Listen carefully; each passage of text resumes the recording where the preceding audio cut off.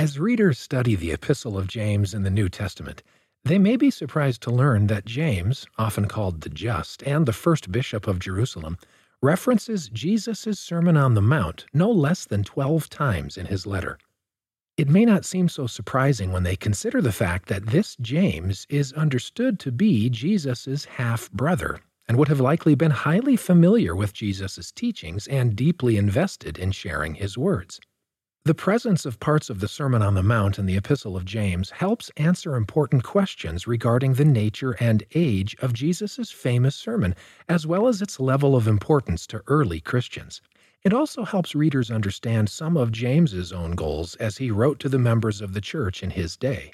The Sermon on the Mount has been the subject of much debate among biblical scholars. As BYU professor John W. Welch stated the question, what was the original function or purpose of this text? Does it have a unifying coherence, or is it a scrapbook of disjointed sayings? Although many scholars have argued for the latter, Welch's book, The Sermon on the Mount in the Light of the Temple, lays out a persuasive argument for its authenticity as a unified text that predates the Gospels, that came from Jesus himself, and which had a specific instructive purpose. The fact that the sermon shows up so many times in James, as it also does in 1 Peter, Romans, and elsewhere, can best be explained by the assertion that the sermon predates these texts, and not that it is somehow dependent on them.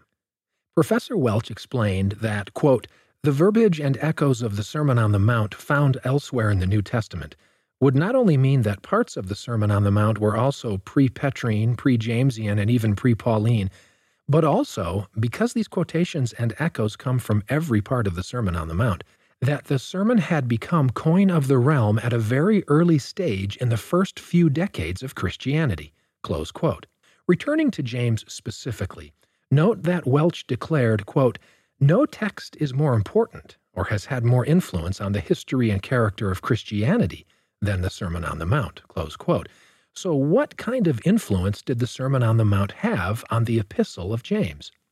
James seems to draw on passages from the Sermon on the Mount that have practical, ethical applications. As Welch noted, although, quote, some of these words appear elsewhere in the New Testament, the density of words, phrases, ideas, and strong teachings used by James and found in the Sermon on the Mount show that these two texts are closely associated with each other. Close quote.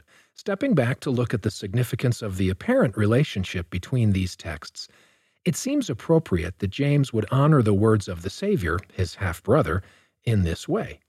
James demonstrated his love for Jesus by letting his words abide in him and fearlessly preaching those words to the world. He wanted the members of the church in Jerusalem and all people to understand well the key principles taught by Jesus and understand the importance of living those teachings.